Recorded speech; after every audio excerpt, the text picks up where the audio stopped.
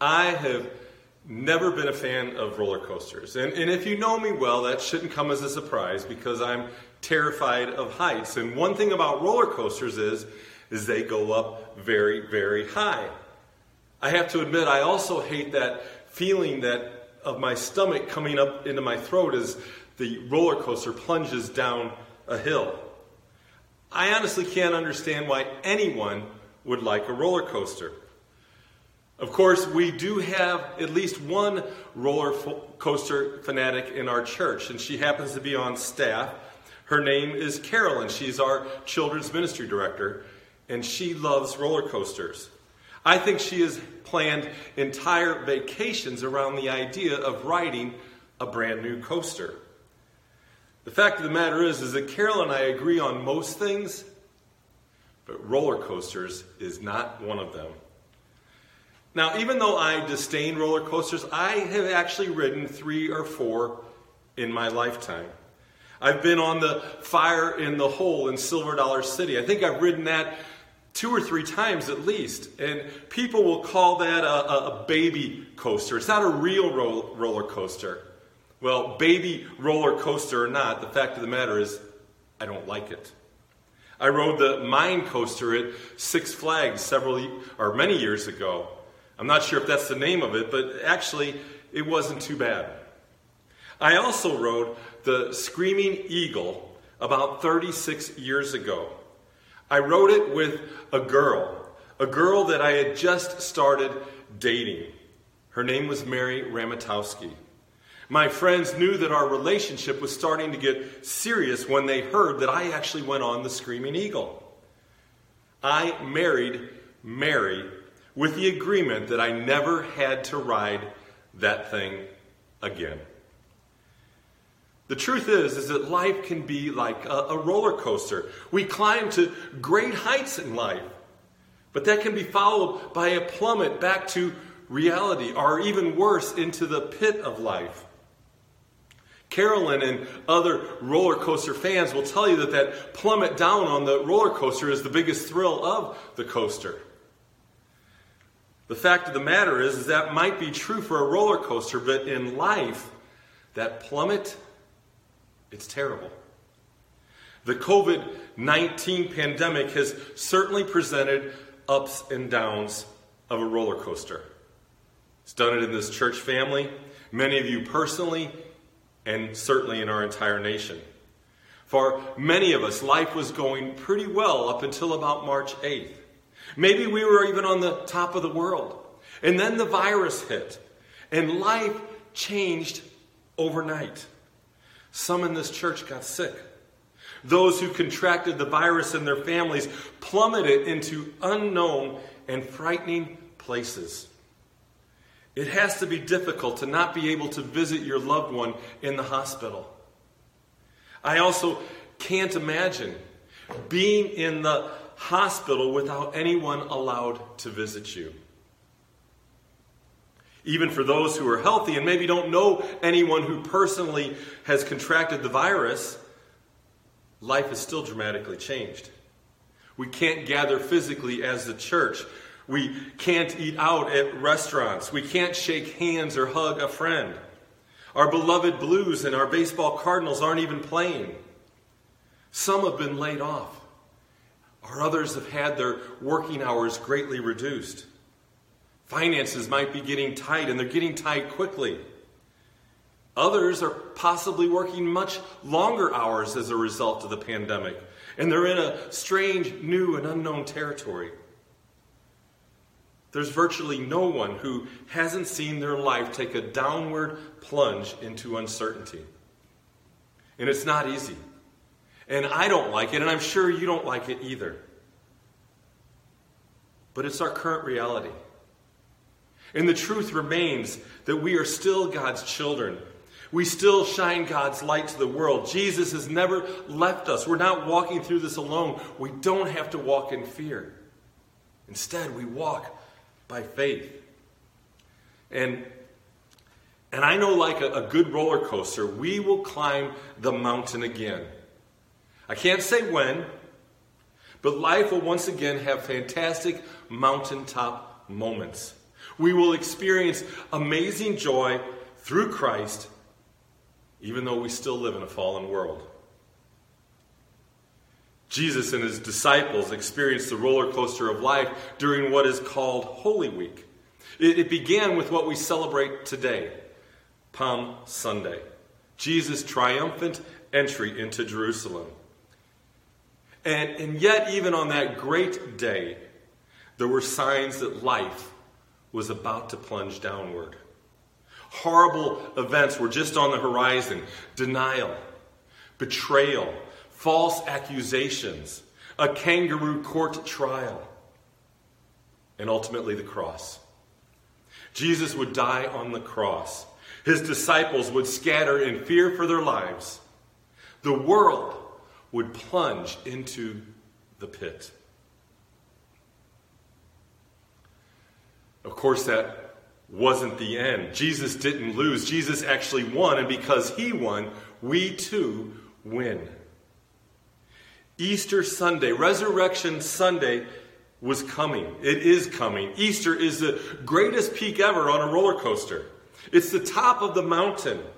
Because of Jesus' resurrection, we will spend eternity on that mountaintop. Life today may be terribly hard, but we have the promise of the resurrection, the promise of eternal life. Still, though, we have to go through Good Friday. We have to go through Good Friday before we can get to Easter. And for today, though, let's take a stop at the top of the roller coaster. The top of the roller coaster that is Palm Sunday. It is a day of celebration. It is a day to praise Jesus. Let's turn to Luke chapter 19, verses 28 through 40. We'll be reading the familiar narrative of Jesus' triumphal entry into Jerusalem. Luke writes this, beginning in verse 28. He says, "And when he had said these things, he went on ahead, going up to Jerusalem. When he drew near to Bethphage and Bethany at the mount that is called Olivet, he sent two of his disciples ahead, saying, 'Go into the village in front of you, where on entering you will find a colt tied on which no one has ever sat. Untie it and bring it here. And if anyone asks you, why are you untying it, you shall say this, the Lord has need of it.' So those who were sent went away and found it just as he had told them. And as they were untying the colt, its owner said to them, 'Well, why are you untying this colt?' And they said, 'The Lord has need of it.' And they brought the colt to Jesus, and throwing their cloaks on the colt, they set Jesus on it. And he rode along. As he rode along, they spread their cloaks on the road. As he was drawing near, already on the way down the Mount of Olives, the whole multitude of disciples began to rejoice and praise God with a loud voice for all the mighty works that they had seen, saying, 'Blessed is the King who comes in the name of the Lord, peace in heaven and glory in the highest.' And some of the Pharisees in the crowd said to Jesus, 'Teacher, rebuke your disciples.' Jesus answered, 'I tell you, if these were silent, the very stones would cry out.'" This is the word of God. Our passage describes a huge day of importance to the Jewish people and to Jesus' mission. Like many Jewish pilgrims, Jesus was entering the city of Jerusalem. They were gathering to celebrate the Passover. Remember, the Passover happened when God passed over the Jewish people as he brought death to the firstborn of the Egyptians. The night of death was the last of the plagues before Pharaoh set the Israelites free. The Jewish people were spared the plague of death because they obeyed God's command. And in remembrance, the Jewish people celebrated. Jesus rode into Jerusalem on a colt, a young donkey. And this was to fulfill the prophecy concerning the Messiah found in the Old Testament in Zechariah 9:9, which says, "Rejoice greatly, O Zion. Shout aloud, O daughter of Israel, of Jerusalem. Behold, your king is coming to you, righteous and having salvation is he, humble and mounted on a donkey, on a colt, the foal of a donkey. Now, back in those days, typically a king would enter the city on a stallion to proclaim his power and to show his majesty. Jesus rode into town on a donkey. Riding a donkey was a sign of peace. It was typically associated with traveling merchants or perhaps a priest. Jesus came to bring peace with God. Jesus was also making it very clear who he was. Jesus was the long-awaited Messiah. As Jesus rode toward Jerusalem, the people spread their cloaks on the road, and this display made a triumphant carpet. And I have to laugh whenever I read those words. It reminds me of what I actually did as a kid. I would leave my clothes strewn all over my bedroom. And it actually wasn't an act of laziness. And it wasn't showing disrespect to my mom. No, actually I was spreading my garments around my room as a way to honor my mom. You see, I was declaring her to be the royal master of house cleaning. Laying their garments on Jesus' path demonstrated the people's submission to him. In 2 Kings 9:13, a similar carpet was laid for King Jehu. 2 King reads, "Then in haste every man of them took his garment and put it under him on the bare steps. And they blew the trumpet and proclaimed, Jehu is king." The other gospel writers, speaking of Palm Sunday, add that in addition to their garments, people laid branches on the road before Jesus. In John's gospel, he specifically called them palm branches. The palm branch was a symbol of Jewish pride. Palm branches were displayed after battle victories and during festivals. They were imprinted on coins and used as decorations in synagogues. Matthew wrote this. He said, "The crowds that went before him that day followed him were shouting, 'Hosanna to the Son of David. Blessed is he who comes in the name of the Lord. Hosanna in the highest.'" Luke adds the words, "Blessed is the King who comes in the name of the Lord. Peace in heaven and glory in the highest." Hosanna is Hebrew for, "O save, I pray." They prayed for Jesus to save them.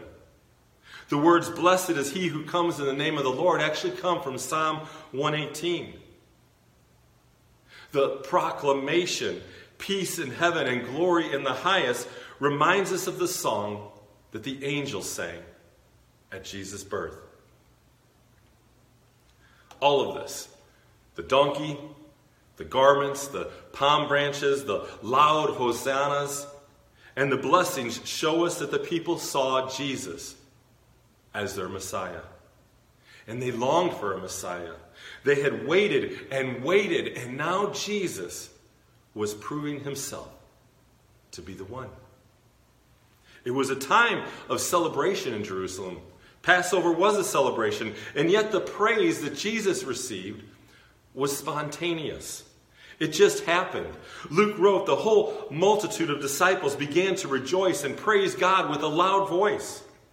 See, the people saw Jesus coming and they couldn't help themselves. They broke into praise. And it reminds us that praising Jesus is often spontaneous. It just happens. When we come together physically or even online for a worship service, moments of spontaneous praise can just happen. The words of a song, a scripture verse, or something in the message hits us. And praise wells up in us. And we have to let it out. I read a story about a little girl during a church service. During the message, the girl turned around to smile at the people sitting behind her. And the people smiled back, and then she waved, and they waved back, and she smiled some more, and then she let out a soft little giggle. At that point, her mom noticed what was going on. The mom was embarrassed and sternly whispered to her daughter, "Stop that grinning. You're in church." And then she grabbed her daughter and turned her around to make sure she faced forward in the pew.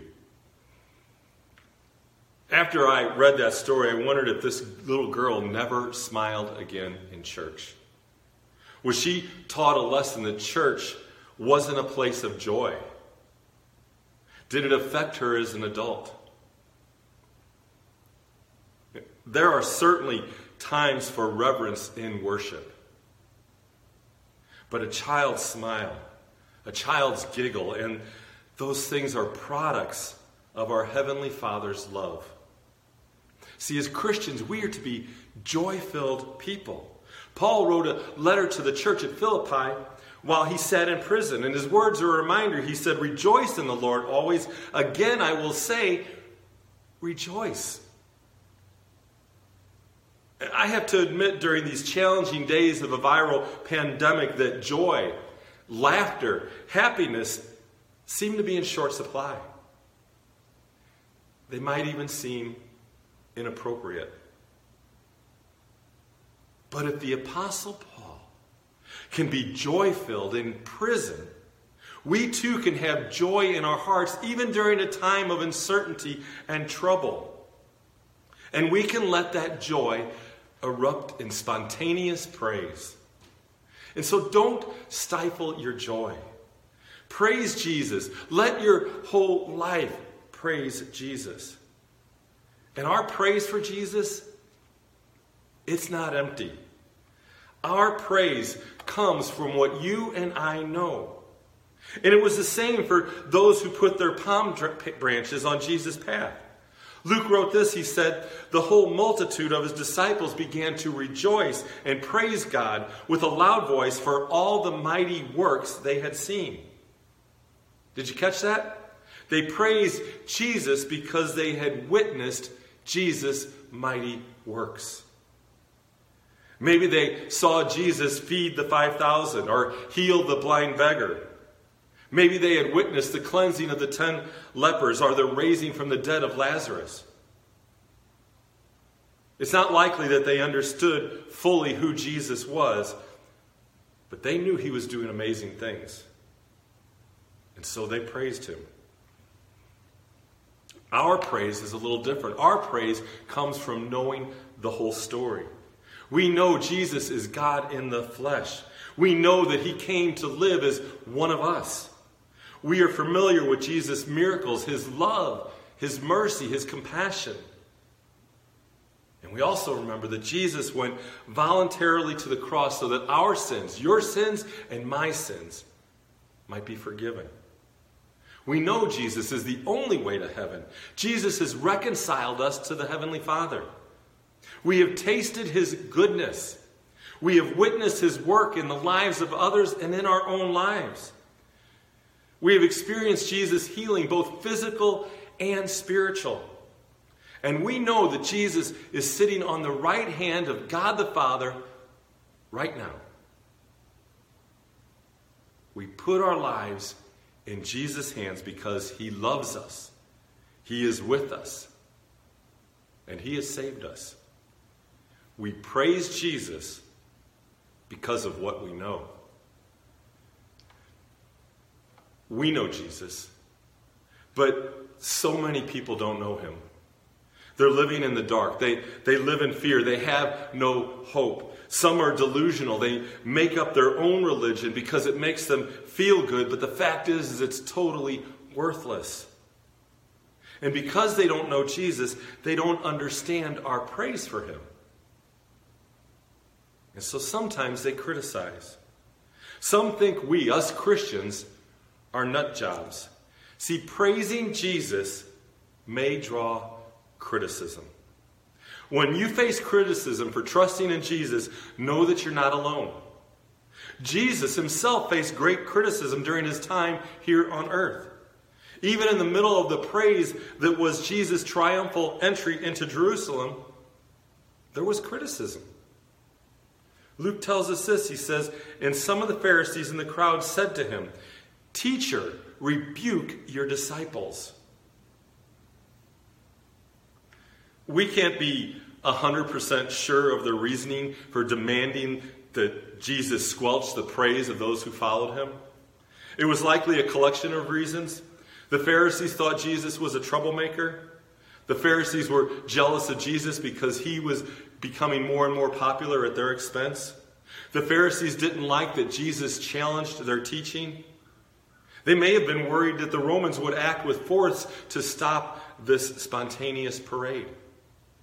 Whatever their reasons, they wanted the parade of praise to stop. And they wanted Jesus to stop it now.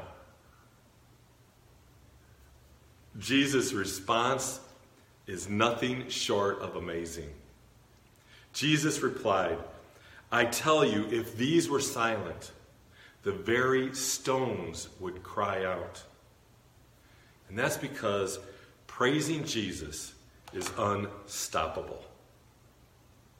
Even if you and I never spoke a word of praise, creation screams its praise to the Creator. Last week we had a baby born to Dustin and Jordan. I mean, you can't look at a picture of their little Jonas or any other baby and not praise God.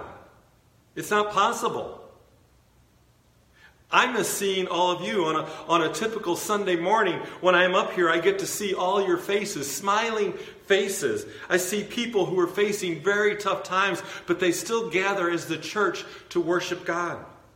I see my church family, and you're a bunch of good-looking people. Even when I notice someone perhaps nodding off during the message, I'm reminded that resting in the Lord is a blessing. When I look at our church family, I see the praise of God's creation, the praise of his children. And that creation is coming back to life. When I wrote this message, the sun was shining, the temperature was in the low 70s, the birds were singing, flowers were beginning to erupt and bloom, and joy filled my heart. Everything outside my house that day was shouting praise to God.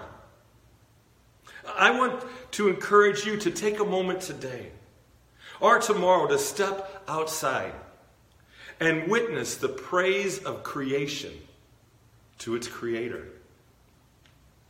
Paul wrote in Romans chapter 1, verse 20 in the New Living Translation, he said, "For ever since the world was created, people have seen the earth and sky.